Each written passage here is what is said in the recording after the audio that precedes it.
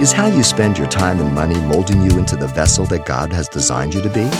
For today's Simple Truths, Pastor Xavier Reese turns to some warnings of Jesus from Luke chapter 6 to challenge us to compare our choices against our future rewards. Let's listen. Woe to you who are full, for you shall hunger.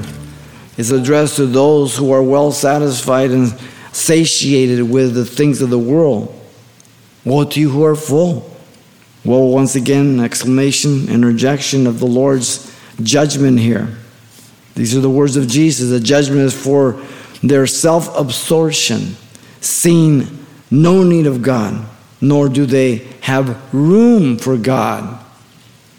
Their lost condition and rebellious attitude against God is insulting, unacceptable, tolerated, permitted right now, but accountability at the end of life. The word full means to take one's fill or glut one's desire.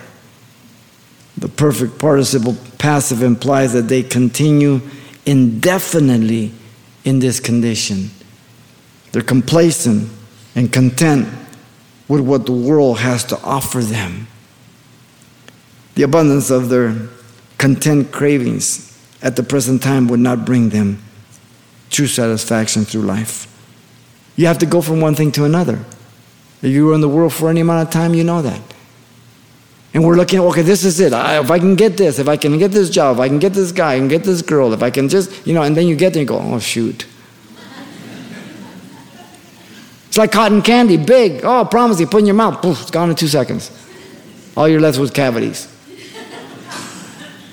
The cravings and pleasures at the present would disappoint them at the end. You know anything about that?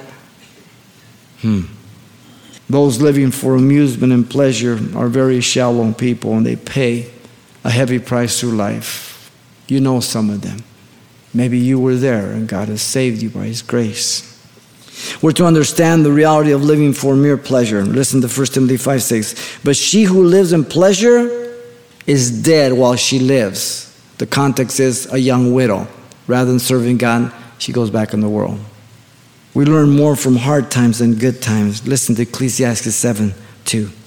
Better to go to the house of mourning than to go to the house of feasting, for that is the end of all men, and living will take it to heart.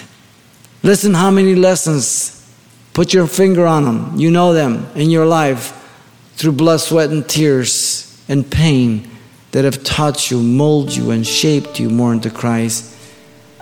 Give me one pleasurable thing, fun thing that has made you more like Christ.